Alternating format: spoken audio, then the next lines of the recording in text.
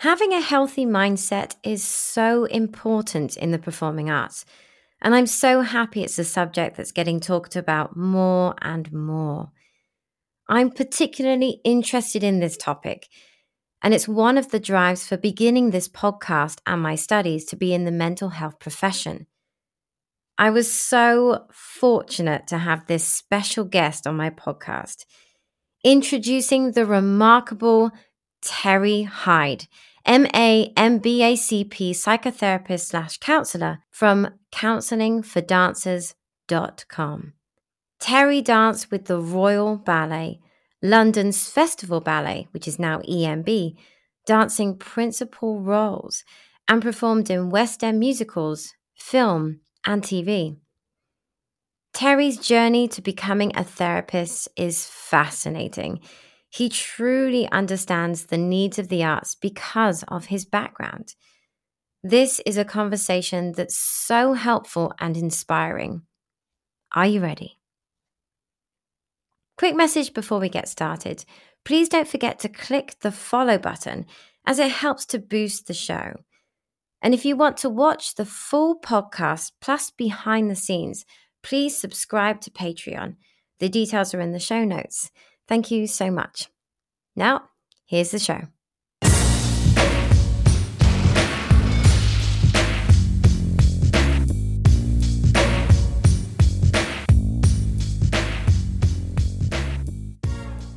Tell me about your days as a ballet dancer in the 60s and how it differs from the world of ballet today. There is a lot more competition and a lot more turning in aggression on people, on oneself, on people's selves, because of the competition. I'm not good enough. There was a load of I'm not good enough back then, but there is so much competition now, and the technique is so much better. There's the overstretching, which we never did back in the 60s. There was never the overstretching. I mean, as long as we could get to a reasonable height in développé or in splits or anything like that. But the overstretching now is so bad. Do you think it was more about the artistry and how you were portraying the characters back then? It was much more about that. Yeah, it was all performance. And technique was important, but it was performance. So in the Royal Ballet touring section that I was in, we were doing 8 shows a week. And I'm very pleased that I went into the touring section rather than into the Covent Garden, the main company, because they only had a few performances a week. So they really didn't get... Well, they were sharing the opera house with the opera company. And they really didn't get the performance numbers up. Now they've got different theatres within the opera house so that they can perform every day. Yeah. But it just wasn't as severe, the training in the UK, that is, back then, that it is now. Although I did show you that video of the rehearsal of the gentleman with the rope in Dame Ninette de Valois' Rake's Progress, when she was shouting at me. That was quite severe then. But it's not the way it was when I was at the Royal Ballet School. So tell me about Dame Ninette de Valois, because she was the founder of the Royal Ballet and you were taught by her at the Royal Ballet School. So what was she like? I mean, from the video, she looks very, very strict. And I think that's putting it mildly, isn't it? Yes, it is. That was her way. And I was listening to an interview, and David Bentley was in it, your old boss. Yeah. And that question was put to her, was she bullying? And he said, in those days, it wasn't classed as bullying. She was what she wanted. That's what she wanted. And she was going to get it regardless. The teachers at the school were so fearful of her coming into their class. They were as nervous as the students. And of course, when you're nervous, you make mistakes. Rather than have a nice relaxed atmosphere and see how it goes, that type of thing, she would, and the fierce voice with a little Irish accent to it as well, that came out a lot. And yes, that's right. Yes, what do you do with it? And it was it just puts you on edge all the time. And the kids, we were so nervous. She didn't give us classes, the boys. She was giving the girls classes, but she came into the rehearsals for the annual performances. And I remember just sitting there watching her pulling someone apart. Wayne Sleet was a year above me, and he was adored by everybody. He could, even if he make mistakes, they'd laugh at him. But anyone else who makes mistakes, they'd have a real fiery go at anybody, as you saw in that clip that I showed you. Yeah, I mean, I did have moments at the Royal Ballet School when the teachers were very, very serious and cold in their approach, and it did make you feel on edge. And I remember making mistakes just because I felt so on edge, and then get told off those mistakes, and it was just like, I like a relaxed atmosphere. I feel like I work better that way. I mean, everybody's different. I do like criticism. I thrive on it. I think a lot of dancers do, because it's your way to get better. You're like, I want it. And if you're not getting the criticism, you feel left out. You want it. And yes. I just remembered there were so many times where I thought, I love that I'm getting criticized. I just wish that it was a slightly softer way or a different approach, but I think that's slightly different now. It is slightly different, and I know that there are changes being made, but there is still the old school way of, I'm going to tell you what to do and you're going to do it type of attitude, rather than saying that was very good. Now, if you did it this way, then you'd really work it well, or something like that. Just a different way of saying things. And you were saying about criticism. In my therapy sessions that I do, I find out from the dancers whether or not they can take the criticism, because that's what a lot of the time that they're coming to see me about, is because they've been blasted. And I say, well, what's it like for you when you don't receive criticism? And it's just as bad for them. What have I done wrong? Why haven't they said anything? And I turn it round by saying, if they haven't said anything, what does that actually mean? Means you're doing something good. A little light comes up. Oh yeah, I was doing it all right. Yeah. Rather than the fear of not receiving a criticism or a correction. I think I'm trying to think back to one particular class where, what it was? It's because the teachers, they would walk by people, and if they weren't saying anything, it was like they weren't taking notice of you at all. That's how I felt. Maybe that was just a reflection on my sensitivity, perhaps, being young, not having that real self-confidence. I needed to rely on the teacher as an indicator as to how I was doing, rather than me going, do you know what? That was good. I needed that external validation. And we all did. And I think we all, the dancers still do now, but it's never explained at an early age, or even, in each year of school, especially, in the higher levels. Yeah. That when I walk around the class, this is the teacher, when I walk around the class and I don't say anything to you, that means you're okay. And if they said that, it would put the students at ease. It would. I mean, you remember in company class, hardly any corrections at all. And so you just work on yourself in company class, and that's the thing. And that was a big change for me, going into the company straight from school, to find that the other dancers, for the new ones, the older dancers would say, do you know, if you did it, so it was them that was correcting, not. Did you find that at all? I did. Well, I was taught a lot it was Desmond Kelly and Marion Tate, and they did correct me quite a bit in the beginning. So I found it was nice to sort of adapt to company life, because they were doing that in the beginning. I think it was just, I was very schooled. It was like when I went to the Royal Ballet School, I had so much artistry, and they have to sort of not break you down, but they are shaping you. You have to fit the mold, if you like. And then when you when you go to the company, it's like, actually, do let go a little bit more. And that's when you go, oh, like, not that you stop loving dancing at school, but you become so much about structure. How am I doing it? How do I look against the other girls? How am I going to get through my assessments? How am I going to get into the company? And then when you get there, and then they're just saying, let go, Candy, it's okay. You're like, oh, I remember that was quite a magical moment. I was so uptight. I wore my shoulders as earrings. They were just going, relax shoulders, relax shoulders. And once I got used to that, I found the corrections kind of stopped. But I took that as, that's because I'm good. But it wasn't until company class that I felt that. It's interesting. But it's, you were saying about, it's the transition from the school. Now, you and I did exactly the same thing. So in January, so it's in my graduation year,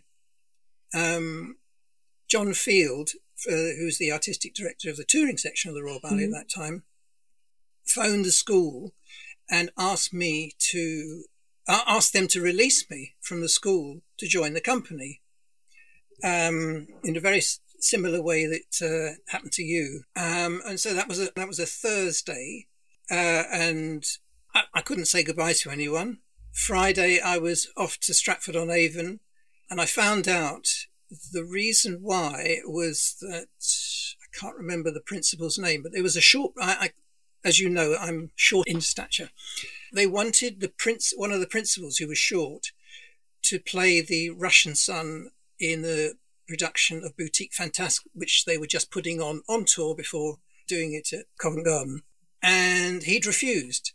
So they got me in. Now, as you know, and this is new to other people, at the Royal Ballet School, we do extra work, both as extras and also in the corps de ballet at Covent Garden. So the companies, both the companies, see us performing, and I think that's where they got all of that from, because most of the stuff was all character work that I did. And I remember, so I was fortunate to have Donald Britton as my teacher at the school, and his wife, Elaine, can't remember her surname, was ballet mistress. And there was one rehearsal at Covent Garden studio in Barron's Court. This was at the old place. And a guy wasn't there to do the Chardas in Swan Lake. And she knew that I knew it because we do rep classes and we knew the rep of the Royal Ballet. So she grabbed me and said, you go in there and do that. And because she knew me, it was really great to be able to do that. And I think that's where they picked up what I'm capable of doing. So I knew all the rep in the touring company. And so they just fitted me in, slotted me in, female garde, the little boys, and all of this sort of thing, the shit shoveler. You remember that? I know you said don't swear, but that's what we will call it. Yeah, that's fine. That's fine. Behind the cart. And I must tell you a story about that if we've got time. Yes. So I'd fitted in, and I did the Russian son, and we had the choreographer there doing it, which was brilliant. I was then cast as a shop assistant, which is like a soloist role, by the end of the tour. So I was rehearsing that into Puck as well in the Dream, and getting all these roles. And I was like first year corps de ballet, and I thought, this is incredible, really good. So the story about Fee. So we have that little horse in London in the southeast, but we were performing in Glasgow, and they didn't want to take it all that way up to Glasgow from London. So they got a donkey. It was a trained donkey. Okay. Nothing untoward in that way happened. But Glasgow, and I can't remember which, King's Theatre Glasgow, I can't remember which theatre it was, has a rake stage. And for those that don't know, a rake stage is on a slope, so that the people at the back of the stalls or wherever can actually see what's going on. It's not flat. And there's a scene where the front cloth drops down and a little bit goes on to people walking across the front, including the horse and cart. Now, this is the donkey and cart. Now, the donkey and cart comes on. I'm behind with the bucket ready for anything. And then suddenly the donkey lets go and has a pee. Now, donkeys have a very big bladder, and it rolled down the rake stage into the footlights, which shorted. So sparks and noise and things like that, which upset the donkey. It reared up, and as it came down, it put its hoof through the drop that came down, so the flat that came down. Stage manager, and it was all upheaval. Plus the pee was going into the orchestra pit as well. So they, and you can imagine someone with a bassoon or something like that, they're going in and blowing. And so he tried, the stage manager called to pull up the front drop so that what was going on. But unfortunately, it tore because the hoof, the leg of the donkey was had torn it through. And so the wood was on one side of the leg and the curtain was on the other side of the leg. So they had to drop it. They had to get the donkey moved away from the cloth. And then the cloth went up. And all of the dancers, with all their wheats and corn, etc., were just lolling around as the drop went up. We managed to get the donkey off, and everyone was sort of ad-libbing and got the orchestra to go to the next bit where the dancing started. So that was a bit of excitement at Glasgow, whatever the theatre was. It's live theatre, ladies and gentlemen. The audience were in hysterics. I bet. And they applauded us, for carrying on, as it were. It must be really funny when things like that go wrong. I mean, we've had a few bits go wrong, but wow. I never saw anything like that. It's La Fumagade, that's the one where they have the pole, is it, where they're sort of weaving in out, the maypole. That's right, yes. Yeah, there was definitely an incident with that. Maybe it's the ballet. There's a lot that can go wrong in that ballet. I remember I was weaving in and out, and I think, I can't remember who it was, but they were really enjoying their weaving out and just crashed into me. Oh. And then I was really disorientated, and I was just shook it off and then carried on going. And I was like, hang on a second. Why am I going against everybody? So, of course, it's supposed to all weaving out and make this beautiful, beautiful plait. And then you go the other way. And it was just this unmanageable state. It was terrible. Yeah. It was good fun. Good Fee. I loved Fee. It's such a lovely, happy, light-hearted ballet. If it's ever on again, it's definitely one to watch. Yes. I want to take you back to your days at school, because in a previous conversation you were talking about the fact that they were concerned about your height, and then they were going to do some tests. So what kind of tests did they do? I can't remember which hospital in London this was. So our height was taken and our weight, the length of our leg, the length of our back, and then they immersed us in water. So, and then measured the amount of water displacement. They then x-rayed our wrists, because apparently the small bones in the wrist have gaps in between them, and the gaps will close as you're growing. So the bones grow and expand. And they measure the distance between the bones, and then they give, I think it was about 3 inches. They say you will grow to X or up to X. And I actually grew to right bit in the middle, which was 5'5". And another guy who was also short, we went through the same thing together, and he, David Ashmole, and then he grew to about 5'9". Shot past me, and obviously I think he became a principal. He went to Australian Ballet, or a ballet company in Australia, to be a principal out there. It was but it was interesting, their mechanism. And so as a follow up, I don't know, three or so years later, we went back to the hospital just so to show that their technique was working. And it was the same doctor. He said to me, I said, what are you doing now? Did you have to give up ballet? I said, no, because they think that ballet dancers are all tall when in fact they're not. And I said, no, there's character roles. There's all different things at different heights. Oh, okay.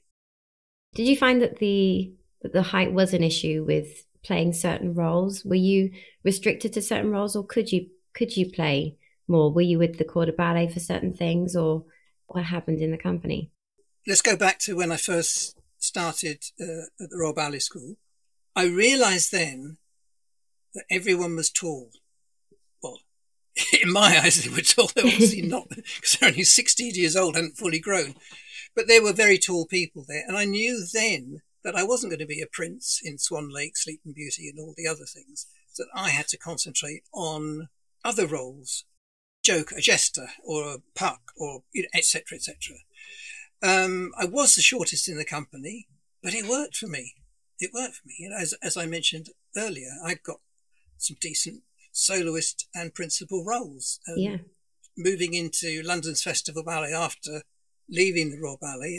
London's Festival Ballet is now called English National Ballet. So I got some good roles there. Decent principal roles that I did, and it's because of the acting, the character work, etc. You used to, you were at the school, or was it the company with Marion Tate, who was actually my ballet mistress when I was in the BRB? Marion was a year below me at the Royal Ballet School, and then joined. So I joined in January of 1968, and she joined in September of 1968. That was her graduation. I never got to graduate. I never did a graduation year.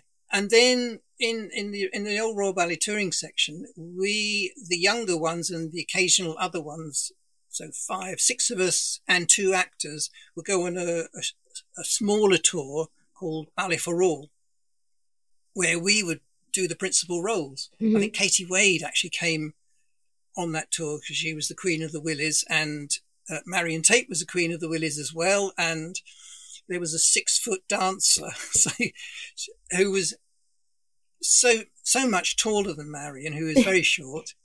And it's the commanding role. The Queen of the Willies was commanding. And I played, what's the other guy in it? I wasn't the Prince. I wasn't Albrecht. Begins with an H. Anyway, so I played that in there. And she and I did Coppelia together. So I was Franz and she was Swanhilda. And so there's my little bit of glory partnering Marion Tate. She's a lovely lady. Lovely lady. Yeah. So what was your reason for leaving the company? It was a personal reason. There was no injuries or anything like that. I had to look after my 2 children. Okay. So I had to get myself a day job. So I did a few years of sales management, one in British Gas when they did have showrooms, then in BJAM, which was then bought out by, what's the frozen food company now? Iceland? Big one. Iceland, yeah, it was bought out by Iceland. When I was in a musical in the West End called Billy, not the Billy, okay, it was a musical of Billy Liar, and I was in it for about 2.5 years. But in the first month, an electrician in the wings was talking to me about what's going on Broadway. And they said, they got printed T-shirts for the shows. And of course, printed T-shirts in 1973 or 1974, whenever it was on, didn't happen in the UK. So I came up with this idea and I called the company Show Shirts. That's easy to say without a gin and tonic. Yeah, I can imagine. And so I set up this business whilst I was in the show. I imported my own T-shirts from Portugal, and I had set up a print works as well. So I did Billy T-shirts first of all, and then it spread to English National Opera, other shows that were in there, and then advertising agencies came to me to produce like 10,000 T-shirts for a promotion that they're doing. And it built up and up. I did not know that. That's amazing. Yeah, and then for other reasons, I sold the business, and that was during the performing years. So the guy that worked for me went into financial services, and when I was in the BJAM shop, he came in to see me. He said, "You shouldn't be here. I'll recruit you to work in financial services. So I did that.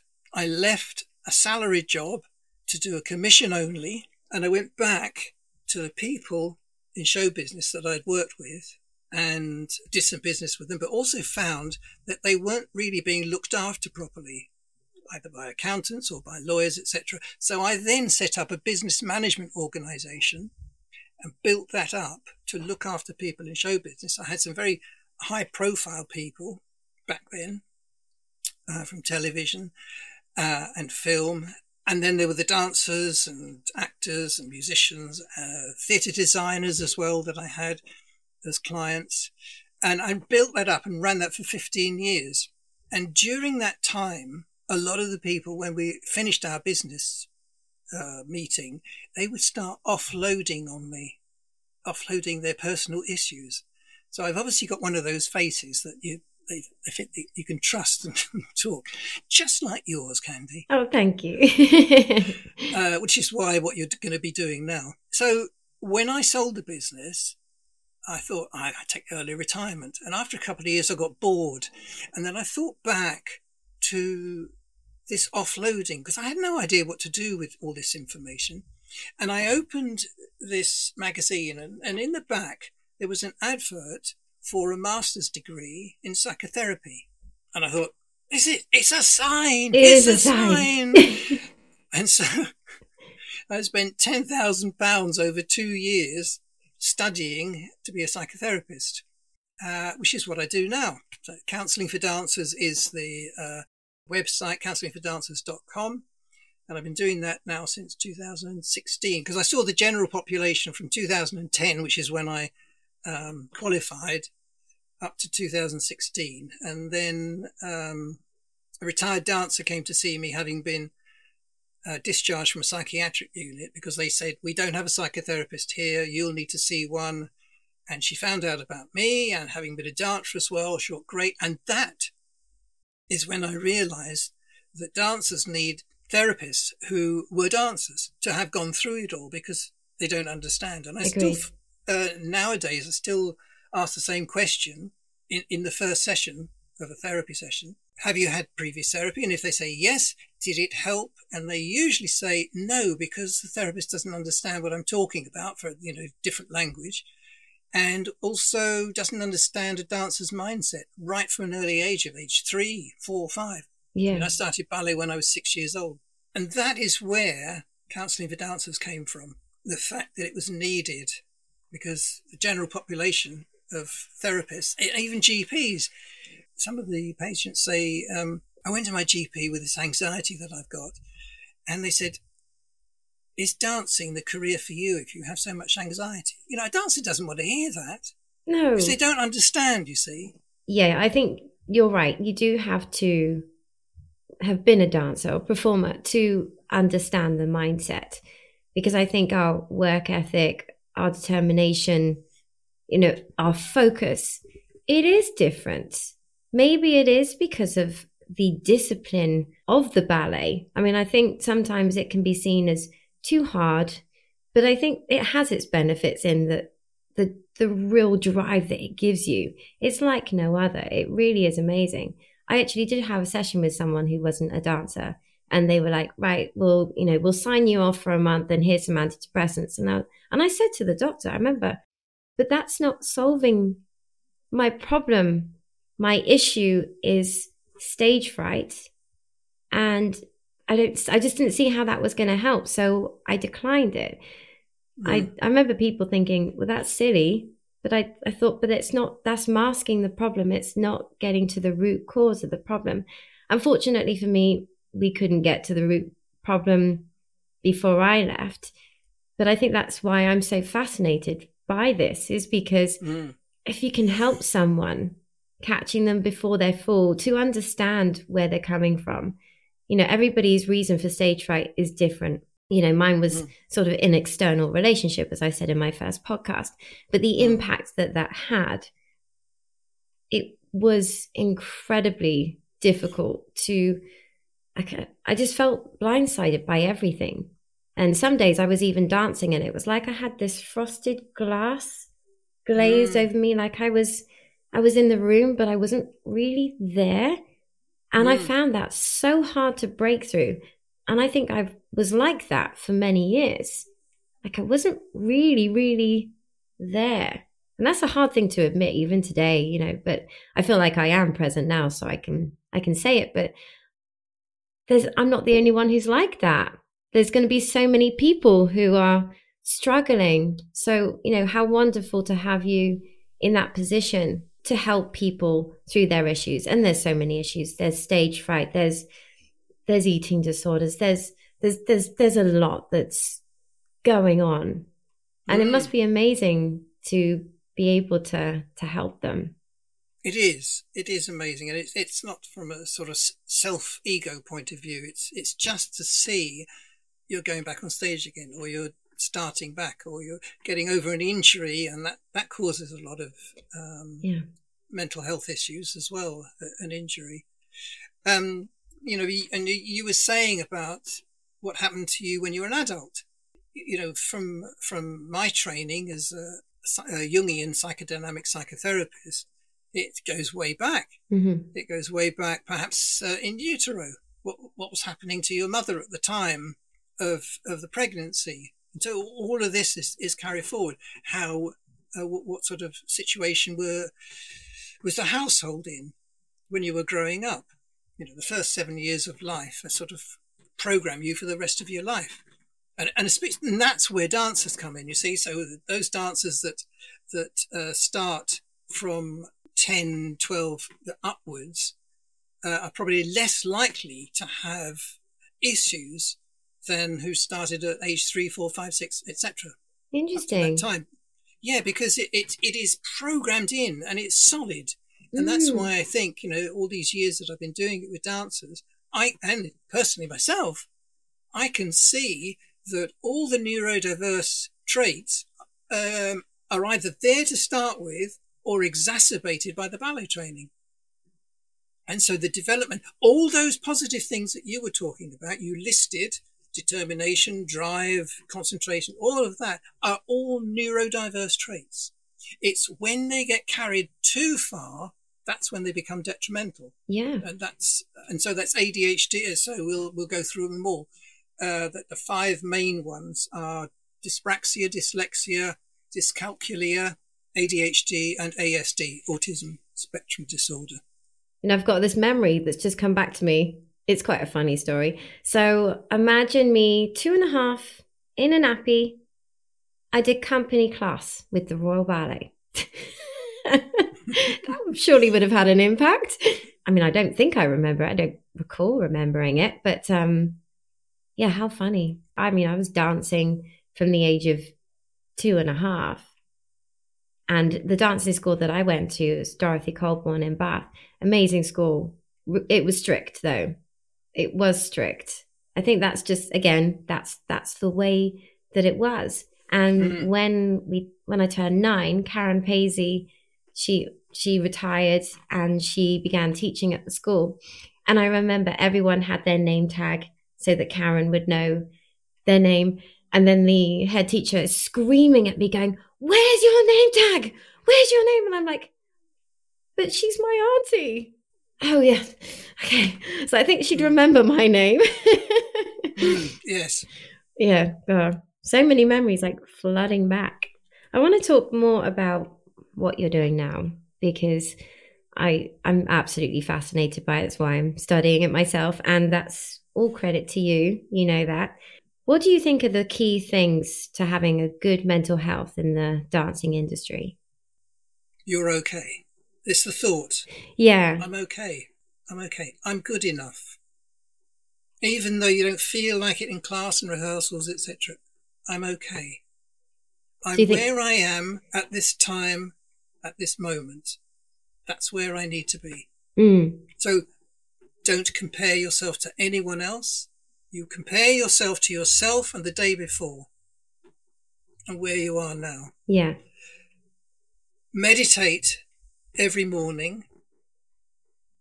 So give yourself the time and you say, I've got to wake up earlier. Okay, you wake up earlier 15 minutes of meditation is like an hour's worth of sleep, an hour or two's worth of sleep. Yeah. I think research has been done for that. So don't worry about losing sleep, or don't lose sleep over it.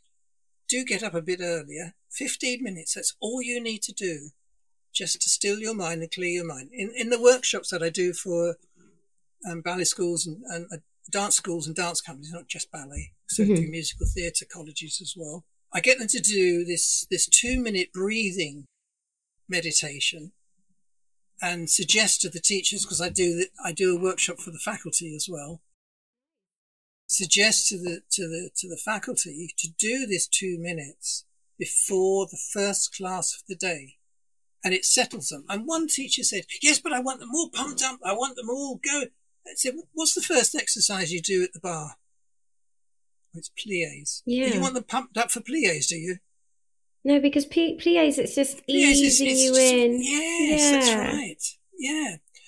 So they saw that. They said, oh, yeah, of course. So it's a warm-up. It's a warm-up before you start doing the Grand Allegro at the end of the class, which you can be pumped up and do. So it's all about stilling the mind and also trying to shout down. It's a shout down to start with, but you'll gradually get used to it. The inner voice, the critical voice. Now, the critical voice sometimes is, okay, you can do that a bit better, which is nice. It's a nice critical voice. But when you're stupid, what did you do that for? And the thing is, we talk as dancers like that all the time to ourselves. Would you ever say that to anyone else? So remember, if you think about your 6-year-old, your 7, however old when you started, how would you speak to that person? That's how you should speak to yourself now. Definitely. And I love that. I think it's important for people to do the meditating. It's like preparing your mind and body for the day. Even if you're not dancing that day, I think that it's a really good thing to do for your mental state. And self-talk, yeah, my goodness, that's so powerful. I mean, I've been guilty over the years of saying, you're stupid, you're not good enough. And I know where that's come from. I know there were times in my childhood where I've either heard it or felt it, and you do carry it with you. And it is a hard thing to shake.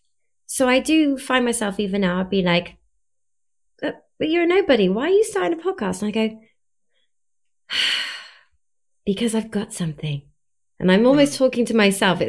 It's something that it's work in progress. And I think that everybody has it's sort of imposter syndrome, isn't it? Where you just got that negative self-talk. But at the moment, it's a two-way conversation, but it will dull down and it will just be positive things. And if I'm having doubts, I just go, it's okay, Candy. Like, you know. That's it. Those few words are wonderful. It's okay. It's okay. It's a wonderful word. I'm safe. And I think it's feeling unsafe that creates all of these anxiety. Yeah. And although it's a derogatory term when you say, it's all in your head. I mean, it can sound like that. Well, unfortunately, it is. Yeah. Because we've created those thoughts ourselves, and we create, once the thoughts are there, then the physical feelings are there, and then you start feeling anxious, and then it all builds up from there. But the thought starts the whole process. Yeah. So be careful what you think, because, our thoughts create our reality for us. What do you think about affirmations, like visual ones? Do you think that that's a good thing to have? I think my mum has it. I have vision boards now, so they're not words, it's pictures. That's the way that I can relate to things, communicate. And I've got a picture where there's a lady standing on a stage with an audience, and it's like, I feel sort of empowered looking at it. My mum has the, I am powerful, I am strong, all these things. Yeah. And although she's seeing it, sometimes I don't always feel like she's ingesting it. So I was just wondering what your thoughts were about it.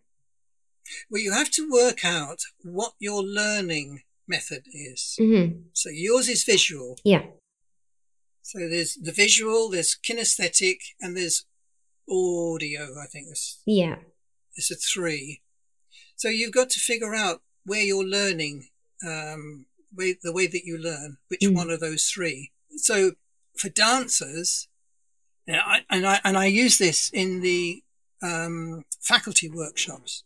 I said, if you're looking at the mirror, so you're looking away from a dancer, and you are setting the next exercise verbally, if they're not auditory learners, then they're not going to pick it up. They're going to be looking around, seeing other students or other dancers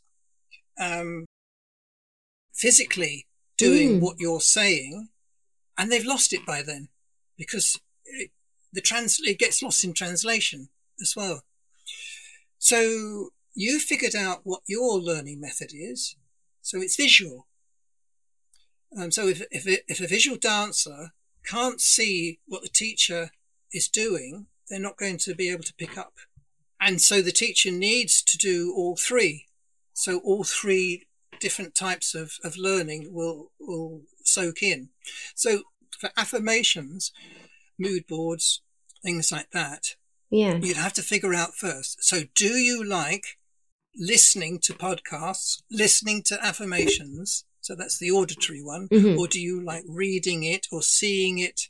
Or do you like, well, you'd say it yourself. You'd say it yourself, because that's probably the kinesthetic, because you're getting the vibration of the sound in your head by saying it to yourself. Write on a mirror, I am enough. Don't allow it to become wallpaper. Look at it and say it. So you're doing a double thing. You're doing visual and auditory and kinesthetic, because you're getting the vibration of what you're saying. It's always best to write your own, because they will resonate you, because you've thought about them and you've written them down. You can go through these thousands of them on the internet, but the best thing to do would be to look at those and then perhaps put it in your own words. It's always best that way. Yeah, definitely. So do you find it's been a difficult process helping performers to speak out about their issues, especially during their dancing days? You know, as we're known to be always strong and glamorous, you know, from the outside looking in, that's how we're perceived. So have you found that's been an issue in itself? Definitely. You know, right from that early age. You're in class, you do what the teacher says, you don't say a word. Because in the old days, you say a word, I don't want to know about your injury, I don't want to know what pain you're in, I don't want to know if you've got a headache, I don't want to know that your grandma's just died. I just want to see you dance. You leave all of that outside the studio. And that's the way that we've been taught right from the beginning. So going up into the company, you just do what you're told. And there's also that you don't want to show a sign of weakness. Oh, you don't want to do that, because it's a tough career. You've got to be tough. You show a sign of weakness and you probably won't get another contract. And so the fear is put into us, and the fear needs to be dissolved. To know that you are a human, you are a person, you are not a robot. And so in the sessions where it's needed, in my therapy sessions where it's needed, I will get them to formulate a way of assertive communication that is right for them, so that they have a right. Yeah. I mean, I think a lot of people do struggle with that. Just thinking back over the career, you know, it was just external problems outside the door. You just, you didn't speak. You don't have a voice. I mean, that's probably why my relationship impacted my dancing so much, was because I couldn't really say what was going on. I mean, I would always brush it off and say, oh, I felt embarrassed. But I think you're right. We're wired to think, well, we can't show weakness by saying, I have an issue. You just have to go, that's there. I'll visit that later. Right now, it's about how I dance, but how you're feeling and what's going on around you, that's going to affect how you dance. So it really does matter. And it erodes all that you've learnt throughout your dancing career and dancing life. So all of that is eroded. And as you said, you had this frosted glass over you, and that's the erosion of it, because you couldn't actually concentrate on what you were doing. Wow. I mean, that started happening, in the third year of the company. And I didn't pick up the steps quite as quickly as I used to, things like that.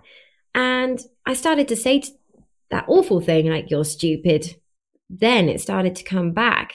Just the memories come back of that now. I remembered before that, I was so quick at picking up steps. I could look at a dance step and just know it. It was amazing, actually. And there was one point where Desmond Kelly, he set an exercise and he knew that I knew it. So Candy, demonstrate. Okay, fine. But then there was one particular day I'd had a terrible, terrible argument with my boyfriend at the time. And I was shaken to my core. Like, honestly, just, it was an awful, awful, awful morning. And he could see that I didn't pick up the steps. He said, Candy, off you go. And I had no idea. So I remembered how it started. I did a few chaînés. It was from the corner. And then I started tap dancing because I didn't know what come next. Did a cartwheel and finish because I had no clue what I was doing. Well, at least you covered it up. I covered it up, but then I think everybody else had to do the same. That was quite funny. But it was, he instantly saw, she's not. So I'm going to challenge her. But it was good. I think that was a really good thing because it woke me up to be like, when I'm in class, I really do have to be present.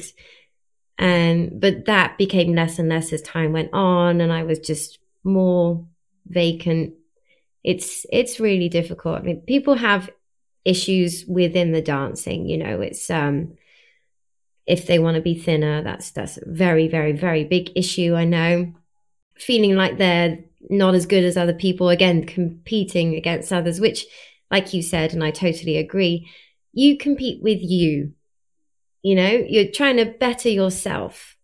Doesn't matter about the other people in the studio, but you obviously in the school, there is a little bit of competition, but when you're in the company, especially then, it's how am I doing? How can I grow? How can I be the best that I can possibly be?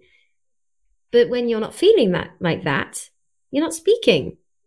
And when you've got external problems, you're not speaking. It's, yeah. I mean, what do you find has been the most amazing part of all of this? Are people speaking out now? Is it lengthening their careers?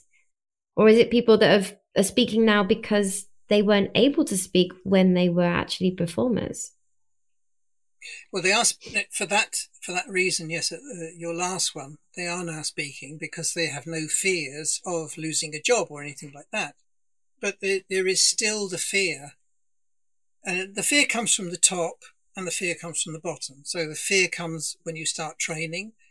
So if the old school way is still there, the old people that are still running the dancing schools, that will carry on, and the artistic directors and the management, the dance management, if they're still of the old school, then it will still be there.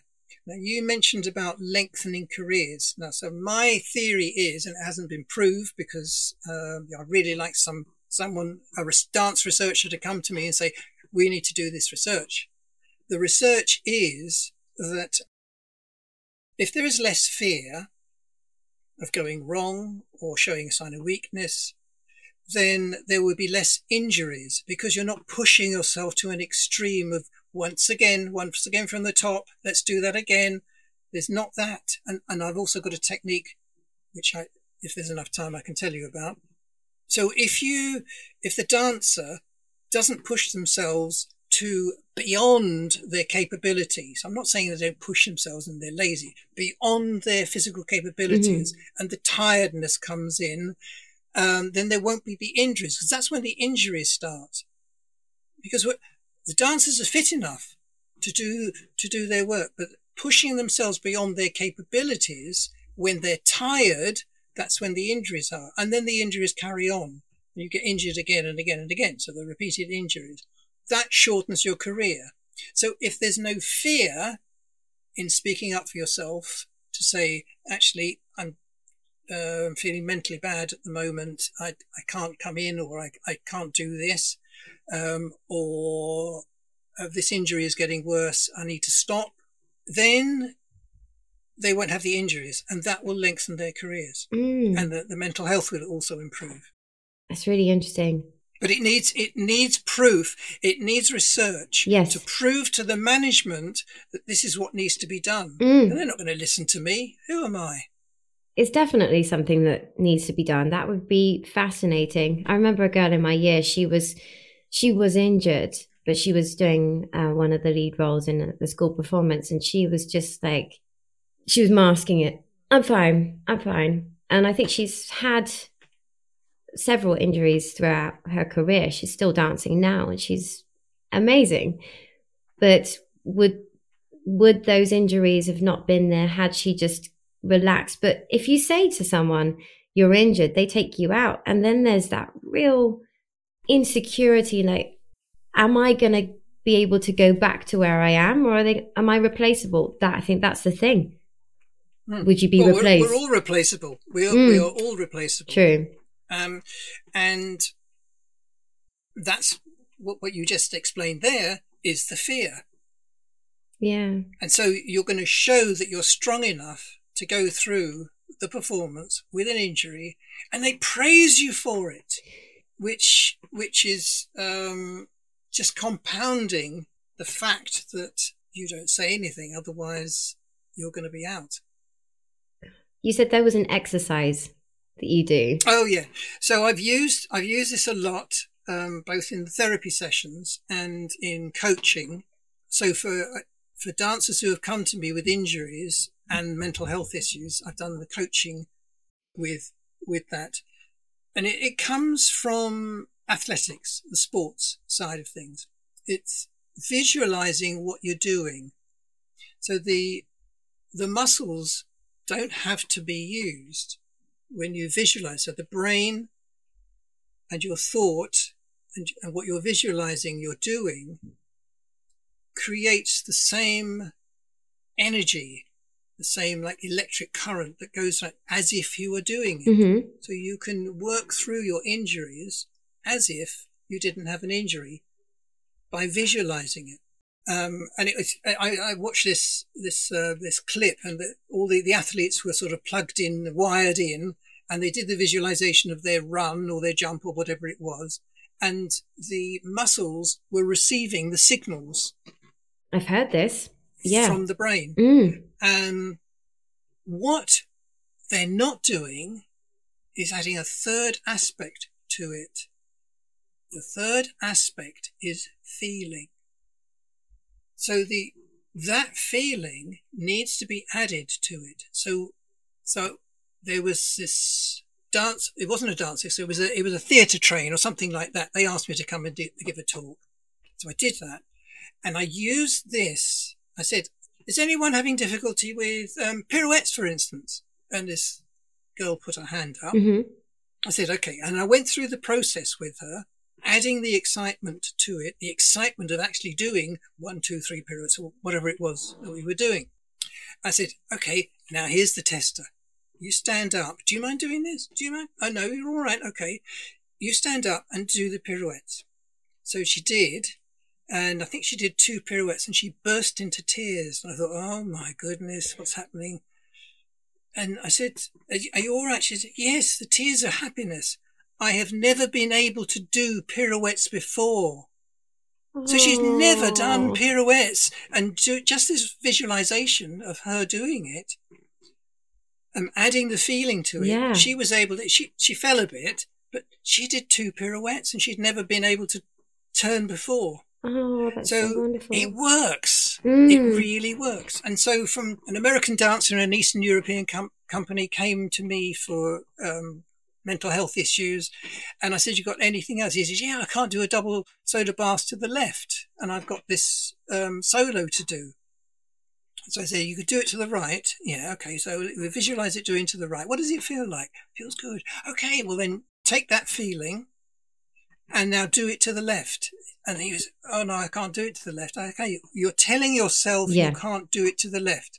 We then worked out what happened to stop him doing it to the left. Some years before, something had happened. I think he caught his foot on a flat as he was going around on the wings of the stage, and that stopped him doing the double soda baths to the left. We then worked through and watched the flat dissolve. So we got it out of his way, and I said, now you do it again, what you were meant to be doing, and it's not going to be there. So he did it again. He said, yeah, I could do it. I said, okay, let's go through the proper visualization and add the feelings to it.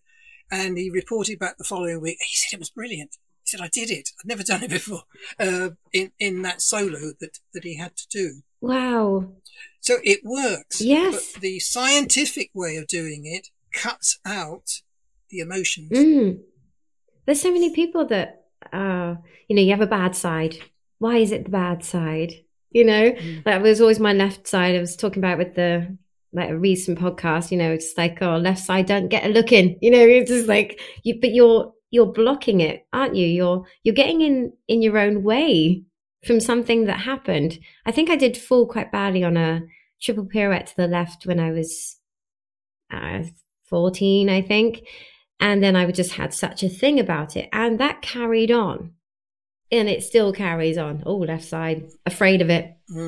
I can do it. I can just about do it. I can get by. But that's me telling myself I can just about do it, get by. Oh, yeah, you're still saying just, aren't you? No, that's what I mean. Like, that's the thing, isn't it fascinating?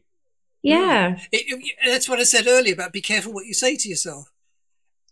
And the other thing is, in class and in rehearsals, whenever you're learning something, you visualize it and then do it. If you've got the chance, if you're not the first up, you visualize it and then you do it. So you've got the music, at least, that plays it. In rehearsals, if the artistic director says, oh, that was dreadful, once again, go on, do it again from the top. Instead of saying that, said, okay, now visualize what you're doing and do it as well as you know that you can physically do. And then bring the excitement into that. The other thing is that the brain can only take a certain amount in.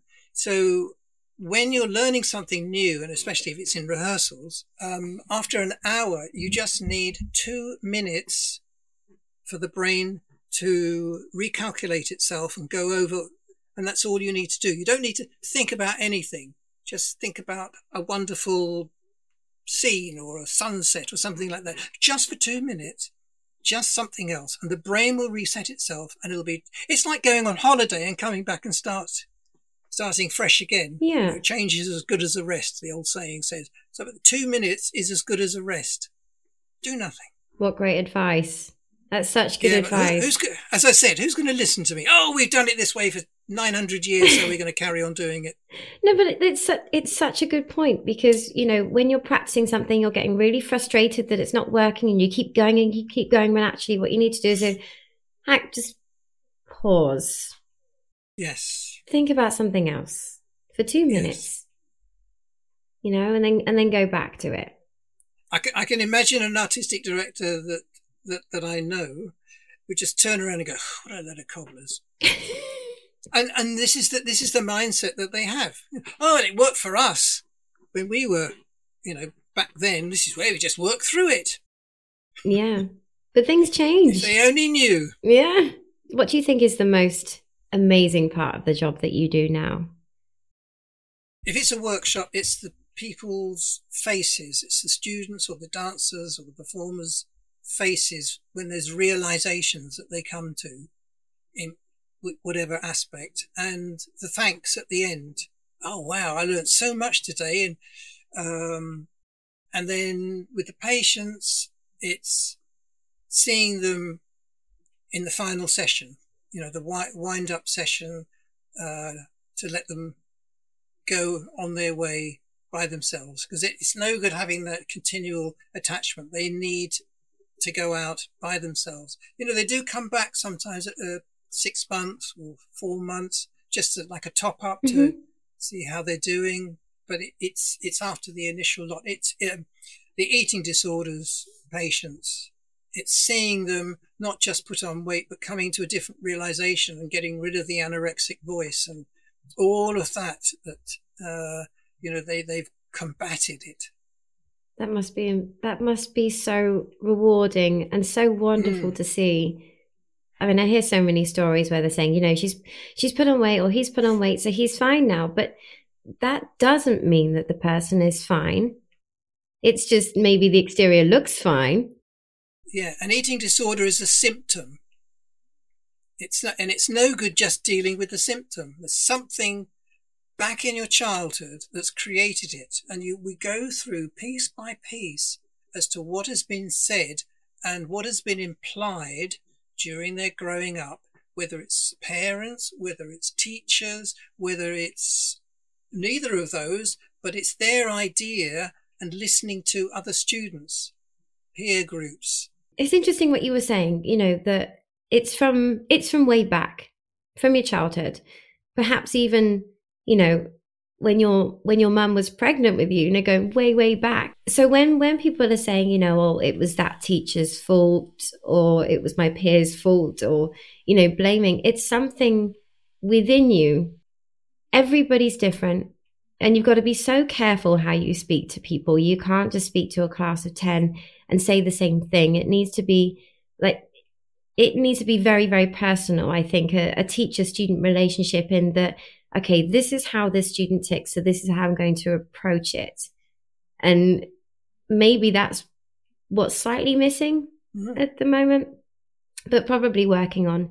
But I think that is the main problem, is that, you're treating everybody the same way, yet so different. We're all so different. We're individuals. And that's the thing that I impress not only on the patients, but on the workshops.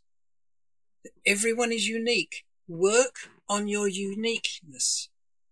Don't work on what other people look like and what they say and what they do. It's your own uniqueness that you work on. This is what I found straight away at the Royal Ballet School. I had to work on my uniqueness, and I succeeded. And I think that's so great for people to take on board, and not just dancing, in every aspect of life. Be you, love you, do what is good for you. It's very powerful. Terry, I'm gonna have to end it there, because we could talk for days about all this. It's been so wonderful. So, and what a pleasure to have you on the show. Is there anything else you want to sign off with? Yeah, the final word is that I've set up a charity called STEPS. It's got double P in it, which is support, training, education, psychotherapy, performance solutions. And it, as it says, it's been set up to support dancers' mental health, dancers of any genre. And it's extending my work. So I'm bringing in people like you for referrals, for therapy sessions, bringing other people in to do my workshops. And the first project is to get some funding for freelance dancers or freelance teachers to train as mental health first aid trainers, to go around all the schools, big and small, to have at least one mental health first aider in each school. That's our first project. And that we're going to be announcing in the launch December, all of that. So watch this space, that space, I don't know. Yes, that's incredible. What an achievement. I think that you are always striving for more, but not, obviously it's going to be amazing to do that for yourself, but you are so much about helping people, and you're just, what can I do? What's the next step? Steps. They just keep growing and changing. Just wonderful. You're a wonderful man, Terry. Really. Thank you very much, Candy, and thank you for inviting me onto your podcast. Thank you. What I adore most about Terry is his wonderful sense of humour and his clear passion to help others. It was such a wonderful chat. I was left reflecting for quite a while about it. And I will definitely be doing more meditation and definitely work on my self-talk. Hopefully, even if you're not in the performing arts, you'll give his techniques a try. They really, really do work. To learn more about Terry, head to counsellingfordancers.com. I have put the link in the show notes plus his socials. I've also put links to my socials and my Patreon if you want to see more behind the scenes. Make sure you tune into the next episode, which is the Christmas special, and it will be released on Christmas Eve. It is truly magical. You must not miss it. Bye for now.